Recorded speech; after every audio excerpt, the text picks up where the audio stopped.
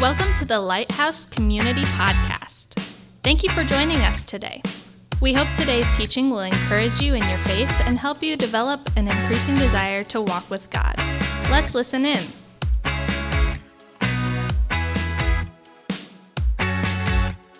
All right. Well, hey, good morning. My name is Fritz Bilo. I'm one of the pastors here at Lighthouse Community. And welcome. Glad you're here. And here we are overwhelmingly passionate about helping people say yes to Jesus as their leader because life is overwhelmingly transformed when that happens. And so you're going to see that make its way throughout the whole morning today.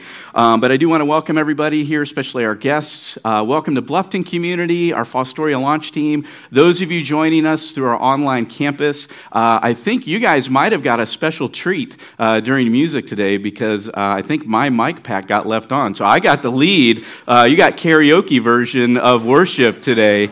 And you heard me pray for our church during that time too. So yeah, you're welcome. But if you are online, let me encourage you different ways to engage. Jump in the chat, talk with people. Sometimes it's hard to just kind of stare at a screen for 30 or 40 minutes. And so don't be afraid to get in conversation with people and say good morning, ask questions, all those types of things. So today we're talking about relationships, not necessarily like romantic relationships or family or friendships. We're just talking about relationships in general today. And there's all kinds of thoughts out there about relationships, ideas, thoughts, truths, et cetera, et cetera. So I thought I'd share just some of the best that are out there. So here's one idea about friendships. Number one, best friends, they know how crazy you are and still choose to be seen with you in public, right? You know who you are. There's some advice on love or thoughts on loves. I love you with all my belly. I would say heart, but my belly is bigger. Here's some marriage advice. Ladies, if a man says he will fix it, he will. There's no need to remind him every 6 months. All right? We'll get it taken care of. And here's probably the most real thought about relationships. Relationships are like a walk in the park. Jurassic Park, right? It's that easy. So, when you look at some people, it's like some people are made for relationships. They're just created. And others, they have no clue how they work. Some of you are like 7s on the Enneagrams, and you love dialing into people, and you want to meet everybody. And then for others, your idea of a perfect day is snuggled up in your bed with a book or a movie, and you never have to talk to anyone at all or interact with a live human being. And so no matter where you land on this people spectrum, if we're just really honest, relationships can be challenging, right? They can be challenging. And I think one of the reasons that relationships are challenging is because of love. And let me explain what I mean by that. In our culture, we have so many ideas about love, okay? But we have one word to express and to contain all of those ideas.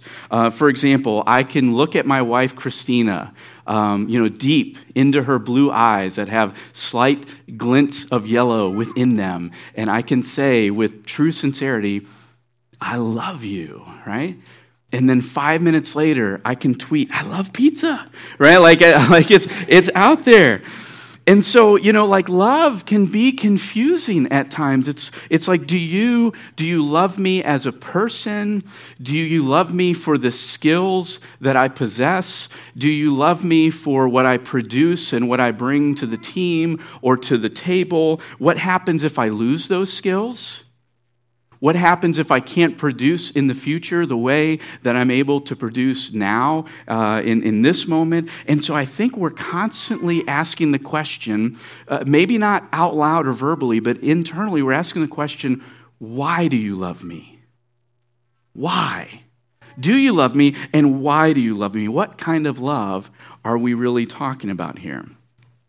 Now, the Bible talks a lot about love. I think it's 745 times the word love is used throughout the Bible. So the Bible talks about a lot. You also see, Christians are talking about love a whole bunch. Even the world especially over the last few decades, has really been talking a lot about love. And I think the core question behind all of that is this: are we all talking about the same thing? Are we all talking about the same thing? Or are we talking about different things? And so love and relationships, they go hand in hand, right? They just go together because love is just so foundational to all of our relationships. So what we need a clear definition of what love is. We need a very clear example of what love looks like. We need a genuine experience of real love in our own lives. And we can get hints of that in this world. But the real thing, right, genuine love actually doesn't come from inside of us. It actually comes from outside of us. And so as Shay mentioned, if you would, if you turn in your Bibles to John chapter 13, or you can click over there on your device. We're going to be starting at that place. As you go to John 13, you might also kind of put a marker into Matthew chapter 5, because we're going to jump over there as well. But John 13, then we'll make our way to Matthew 5. We're in this series called The Outflow of Grace.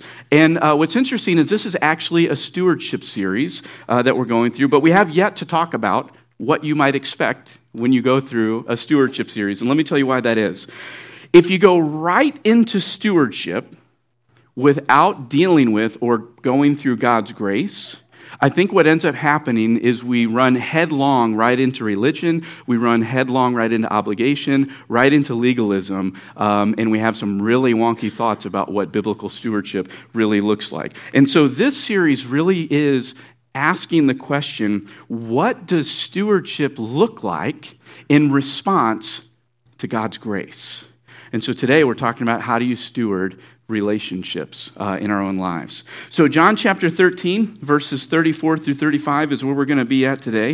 You know what? This is a shorter passage. Let's do this. Let's read this out loud. If you're in the house, if you're joining us online, I invite you to do the same thing. We're going to start with a new commandment I give to you. Are you ready? Go. A new commandment I give to you, that you love one another. Just as I have loved you, you also are to love one another. By this, all people will know that you are my disciples if you have love for one another. Jesus seems to be making a point here. So there's a couple of truths I want to dive into today. And the first one is this: Jesus commanded his disciples to love. I want to say that again. Jesus commanded his disciples to love. Does that sound weird to anyone else? Jesus, like how do you command love? Like how do you command somebody to love, right? Parents, I want you to picture this for a moment. You've got more than one kid, and your kids are maybe in another room or the back seat of the car or whatever, and they're picking on each other, right? They're bothering one another. They're poking fun. They're making right. All these issues. They're causing issues, and so you're doing whatever you're doing, and then finally you've had enough, and you finally go, "Stop it! Just love each other." Have you ever done that? No, that's a parent speaking from experience. Yeah, you know what's even better is when your kids yell back, "We are," right? We are loving each other. Yeah, how's that working out, just yelling at your kids to love each other, right? It seems like that's what Jesus is doing here. He's just like, just love one another. Like, how do you command love? How do you command someone to feel something? I mean, can you really make someone choose this feeling right now? I don't know that it works that way. But I think that issue in and of itself actually gives us a clue into what real love looks like, right? That real love is not a feeling only, right? And so what is it? If love is not based on feeling, if it's not a feeling only, then what is it? Well, if you look at the amplified version of John chapter 13, verse 35, you get a little bit better glimpse into what is being communicated here. Jesus said this. He said, listen, everyone's going to know you're my disciples if you have love and unselfish concern for one another. Right? Unselfish. That's the clue. That's the clue to what genuine biblical love actually looks like. I want to give you a biblical definition for love that I hope you'll own, you'll memorize, you'll integrate it into your life and into your thinking pattern. Here's a biblical definition of love. Love is this: unselfish commitment to another through action. That's the biblical definition of love. Unselfish commitment to another through actions. And this is deeper than emotion. Now, emotion is included, but it's deeper than that. Emotion's not the bedrock. And because if you wait until you have the feeling of love, then love is about you. Right? But the love Jesus is describing, not only in John 13, but also throughout all of the scriptures, that love is actually about someone else. And when you get the biblical definition of love, you begin to see how Jesus can actually command his disciples to love. Because unselfish commitment to someone else is actually a choice. It's a decision. And it's not an easy decision, but it's a decision nonetheless. I can choose to be selfishly committed to me, or I can choose to be unselfishly committed to you through my actions and what I do. And so Jesus commanded his disciples to love. You have to see that. Now, the second thing is this. The second truth is that Jesus commanded his disciples to love each other, okay? To love each other. Now, Jesus wanted his disciples to be unselfishly committed to each other. He wanted them to intentionally find ways to serve one another, to bless one another, to pray for one another, to be present in each other's lives, all of those things. Now, some of you might be asking the question going, wait, so Jesus asked us to love, he commanded us to love each other, so we're not supposed to love those people who aren't believers? Is that what this is saying? Well, if that's kind of your thought process, you're actually reading too far into what Jesus is saying here, right? You're reading actually past what Jesus said. Jesus' command is, he said, love each other. Love one another. What he didn't say was, and also don't love anyone else, right? That's not what he said. He just said, love each other. Theologian D.A. Carson has a helpful thought about this passage. He says this: at the risk of confounding logic, it's not so much that Christians are to love the world less as they're simply to love one another more. This is what Jesus is saying here. It's not loving the world less, it's just simply loving disciples more. We're not removing love from anybody, we're just adding. And you see that when you read through the book of Acts. You see the disciples doing this, disciples loving each other really well. They're meeting the needs of one another. They're dropping off food for one another. They're praying together. They're asking God for help through trials. They're actually selling their possessions. They're selling their land to meet the needs of other people around them. They're unselfishly committed to one another through their actions. This was way more than like positive vibes and well wishes that's going on here in the book of Acts. So you see these early disciples, they took Jesus seriously, but you also see it in the 12 that Jesus traveled with in his earthly ministry. Now, Jesus had 2 disciples. He had a total of 12, but there are 2 that stick out. One of them, his name was Simon, the former zealot.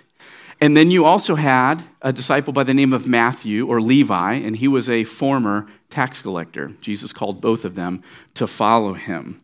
Now, what you need to know about the zealots is the zealots were Jewish freedom fighters who absolutely hated anyone who sympathized with Rome. They helped Rome, they worked for Rome, anything along those lines. Actually, zealots spent a lot of their time training on how to kill Roman sympathizers. This is just who they were, okay? So that's the zealots. And then you've got tax collectors.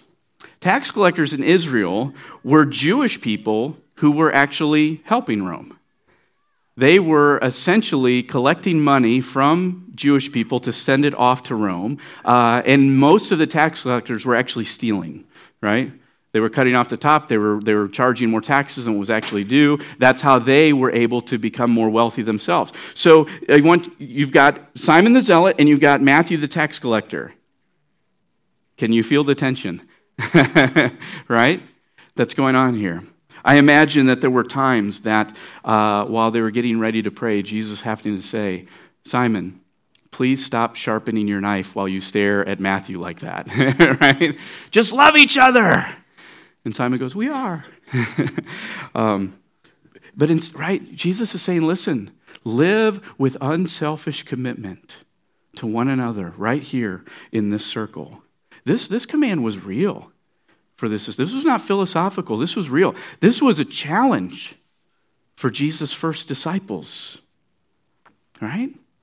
They're butting up against real life here in Jesus' command. Here's the third truth. Jesus makes this point. He says, Jesus commanded his disciples to love each other the way that he loved them. You see the progression here? Jesus commanded his disciples to love each other the way that he loved them. This is actually what makes Jesus' commandment new when you see it in verse 34. Because it's not new. God has always told his followers to love one another. Right, all the way back in Leviticus, right? This is not some new command nobody had ever thought of, nobody ever heard of before. What is new is the way, is the metric. The new is the fact that Jesus is the standard. What's new is that his love is now our metric. His love is now our definition. Not the culture's definition of love, right? That's not the metric. Not your mom's version of love. She's not the metric. Jesus, his love is the metric. His love is the standard. Now, I want you to think about this.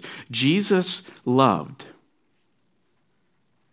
past inconvenience, past discomfort, past pain, past self. It literally cost Jesus everything to love us the way that he did. That's the standard for every disciple. That's what Jesus calls his disciples to. What that means is love may mess up your plans. Love may actually cost you something in the process. Love may call you beyond your own capacity. If it doesn't, it might not be love. At least not the kind that Jesus invites us into.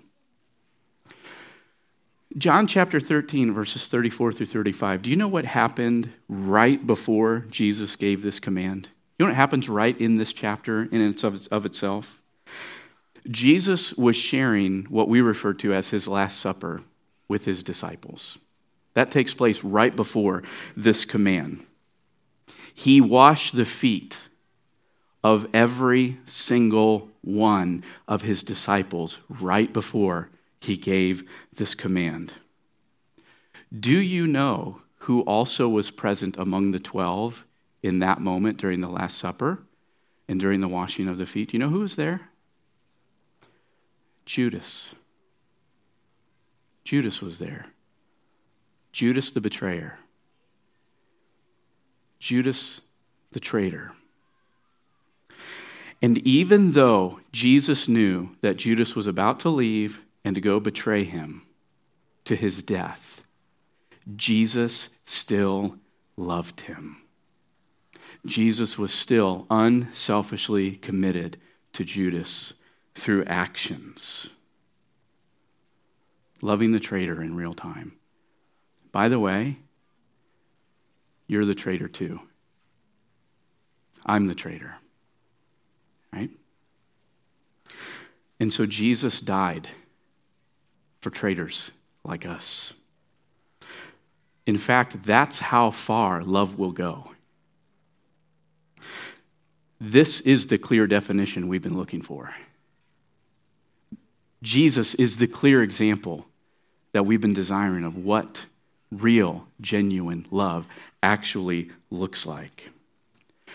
And so if you're a disciple today, then you're under this command too.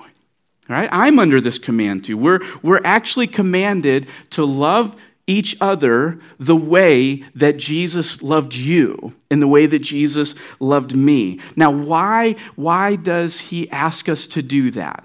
Now, here's the key takeaway I really want you to grab before you leave today, and it's this. The reason Jesus asks us to do that is that when I love other disciples the way that Jesus loved me, people get a really clear picture of who Jesus is. That's what he says. He says, when you love each other the way that I loved you, they realize that you're my disciples. They see me in you. I become more clear, more present, right, than ever before, right? It's like you're a painter. You're Bob Ross, right? And you're like painting this wonderful portrait with happy trees and all of those types of things. So we don't have mistakes. We have happy accidents, right? Like all of this stuff. And when you're loving one another the way that Jesus loved you, you're painting this very clear picture of who Jesus is. You're letting other people know Jesus is real. He's real. He really transforms people's lives. Here's why. Because it grabs other people's attention because it's so different from our human nature. When you live with unselfish commitment to someone else through action, that goes against our human nature. And people start asking questions, why would you do that? Don't you realize if you didn't do that, you would have more for yourself? Why are you caring more about other people than you're caring about yourself? Why would you sacrifice? Why would you give? Why would you be so unselfishly committed to someone else? People start asking questions, and it becomes a clear testament of Christ in our lives. And so Jesus says, love one another the way that I love you. So how? How do I love other disciples like Jesus loved me? Well, before I answer that question, I think it's helpful to look at one other passage when Jesus was talking about love. So if you've had Matthew 5 ready to go, flip over there, click over there, Matthew chapter 5. We're going to look at verses 46 and 47. It says this. This is Jesus speaking about love. He says, if you love only those who love you, what reward is there in that? Even corrupt tax collectors do that much. If you're kind only to your friends, how are you different than anyone else? Even pagans do that. And so Jesus is pushing back on this idea that you would only love people that love you. And you would only love people that are really easy to love. See, what Jesus is expressing here, what he's exposing, is this is more than loving people who you get along with or loving people who love you back. Here's the reality, and most of us, if you've been a believer for like more than 8 minutes, or you've been in the church for even that long as well or longer, you know that there are sometimes disciples have arguments. People in the church have disagreements. That people who seem to care really quite a lot about Jesus may actually even hurt one another within the family. Right? That happens, unfortunately. It does. Some of you are actually here because that happened somewhere else. Right?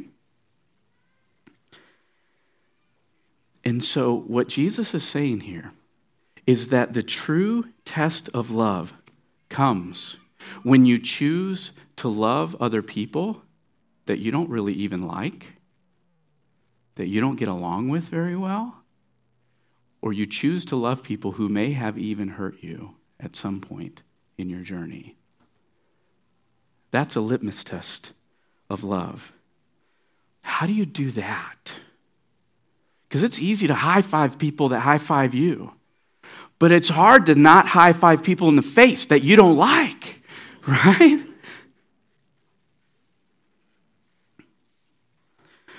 You will never be able to love the unlovable until you experience Jesus' love in your own life. You will never be able to love like Jesus until you receive love from Jesus.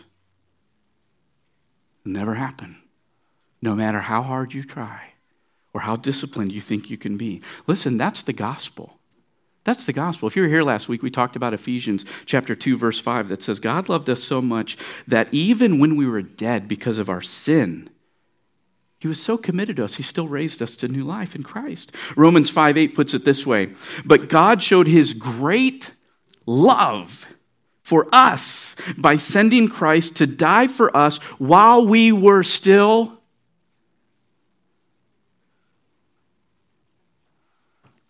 shaking our fist in his face, and we're still doing what we want, God sent Jesus for us. He still showed love for us. God chose to remain unselfishly committed to a creation that chose self-centeredness, chose selfish commitment. God loved the unlovable. God loves people who don't love him back. And you've got to catch this. You have never been in a position to deserve God's love. You got to catch that. You have never been and you will never be in a position where you deserve God's love. But he loved you anyways. That's the bedrock of what real love looks like. So how do I love people that I don't like? How do I love people who may have even hurt me? Well, first, you'll never love like Jesus until you actually receive love from Jesus. That's the first thing. But second thing is this. I think you need to admit to God that you don't want to love that person. I think you got to start there. God, I don't want to be unselfishly committed to them. I don't want to love them. I don't think they deserve it. And I think when we cross into that level of honesty, what happens is the Holy Spirit then goes, yeah, neither do you. Yeah, you don't deserve the love that Christ has shown you. You're in the exact same position that they're in as well. And you can't wait for the emotion of love to come, or else you may never love. The pathway forward is you ask God for the strength and the faith to choose unselfish commitment towards someone else, even when you don't feel it. And then you make the decision to love. And then you trust and you ask the Holy Spirit to empower you. And then you step into that even when you don't feel like it's there. That's what it looks like to live by faith.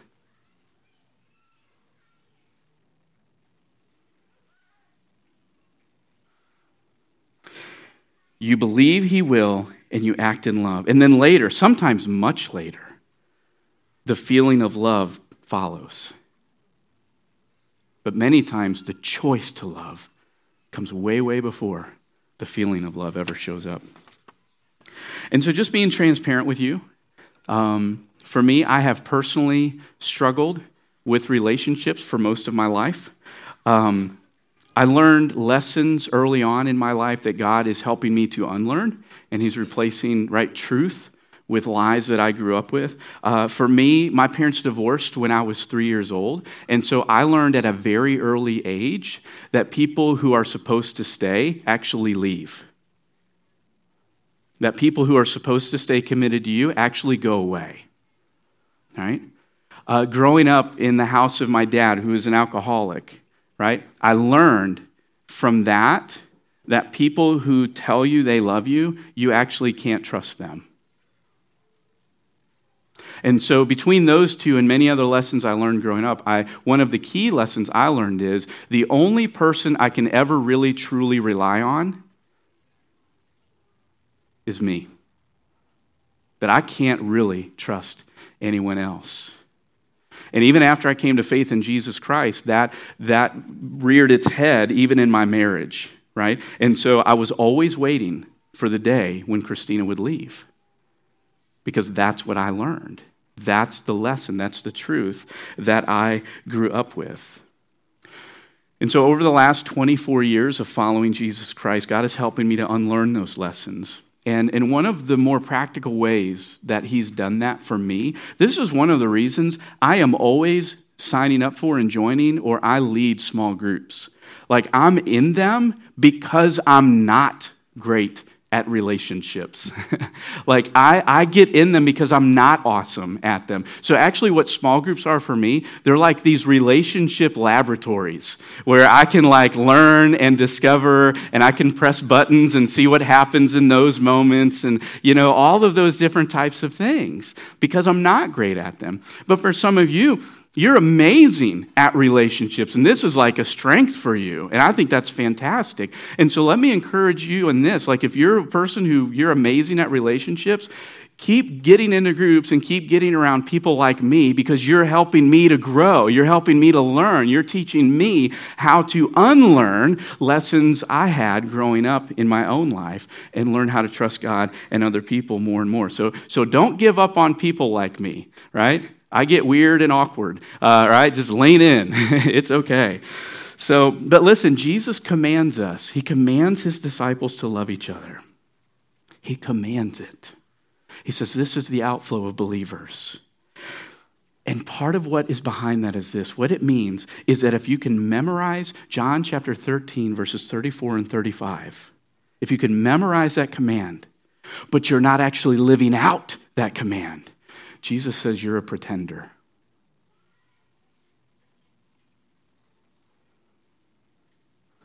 And Jesus came to give you the real thing. Jesus came that you would experience the real thing. And Jesus came that others would experience the real thing through you, with him abiding in you. Right? So here's the real question for every one of us here this morning, every one of us joining online. The question is this: who do you need to decide to love? Who do you need to make the decision right now that you are going to choose to love them? Who in the family of believers do you need to forgive? Who in the family of believers do you need to go to and actually ask for forgiveness? Who do you need to talk to? Who do you need to release bitterness against? Who do you need to go serve? Who do you need to go give to generously because God asked you to? Not because they deserved it, not because they're amazing and they love you, but rather because God asked you to. This is your family, right? Whether you like that or not. We've been purchased by the same blood. We've been adopted into the same family because of his decision and our response to it. And so this is your family. Let me encourage you. Let me invite you. Don't leave this building without making the decision to love. And don't ever be embarrassed to step out and to choose unselfish commitment towards someone else. This is the Jesus way.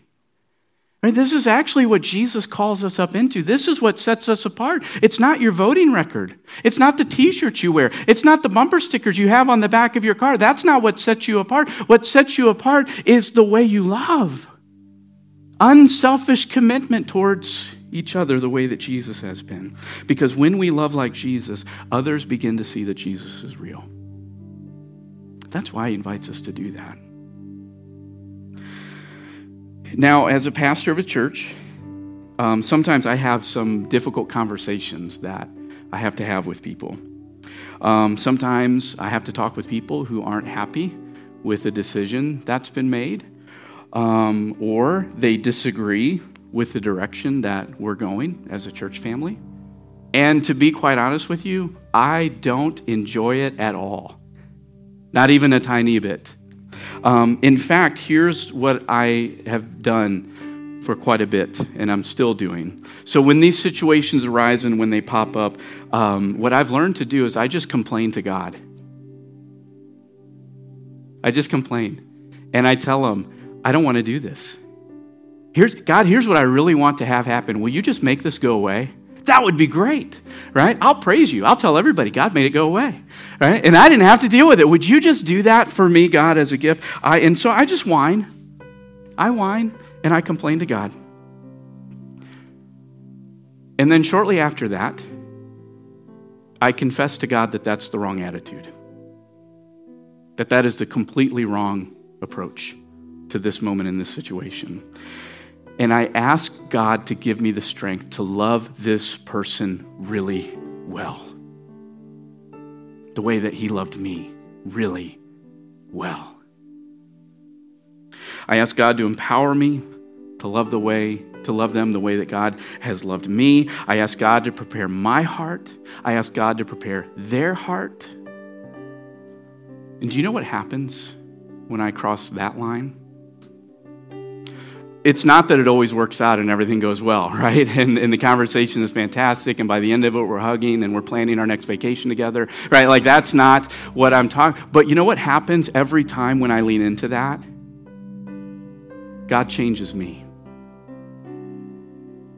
God changes me. Changes my heart. Many times he changes their heart as well. But listen, God can change you too. It's what he does. It's who he is. And so what my prayer this week has been is that the Holy Spirit would weaken sin's grip on all of us. That the Holy Spirit would weaken self-centeredness hold over our lives. That it would begin to loosen over top of us. That the Holy Spirit would present us actually with opportunities to act with unselfish commitment towards each other, some that may cost us. I've been praying that we would experience Christ's love afresh in our own lives and be ready to give that away with great generosity and joy. Because when we love each other really well, when we love each other the way that Christ loves us, it becomes this banner to the whole world. Christ is real. And he's changing the lives of people in this community. So this morning, I want to invite you to bow your heads and to close your eyes and to ask this question: Jesus, what are you saying to me right now? What are you saying through this message? What are you saying through this passage? And I want you to listen to him.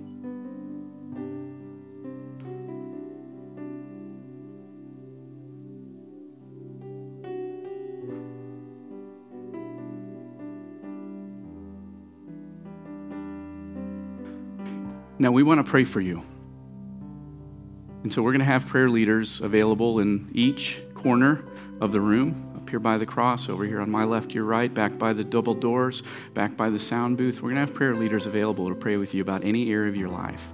And I want to say this before I invite you forward. We are 14 days into 21 days of seeking God, starting off 2022 with that focus.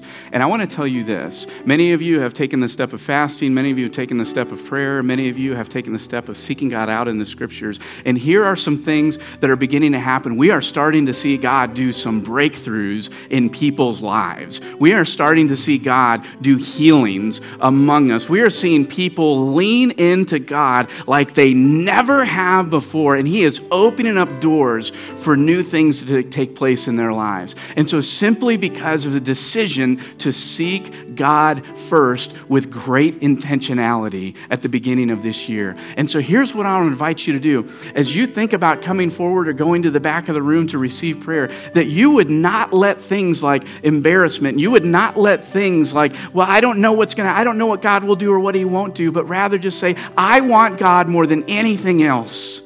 So much that I'll get up out of my seat, I'll go to one of these corners, I'll pray with somebody and trust God for the outcome. But I've got to do what God's asking me to do. And so what we're simply going to do is we're going to stand, we're going to sing one more song, and if you want to receive prayer, you're just going to step out of your seat, go to one of these corners, and pray with one of these leaders who is trained and ready to pray with you today. Let me pray for you, and then I'm going to invite you to do the same thing. Holy Spirit, I pray that you alone would draw every single person who needs prayer today. In Jesus' name, amen. Thanks for joining us. If you'd like to learn more about Lighthouse Community, check out our website at mylighthousecommunity.com or connect with us on Facebook. You're invited to join us live Sunday mornings at 9:09 or 11:11. Thanks again for listening to the Lighthouse Community Podcast.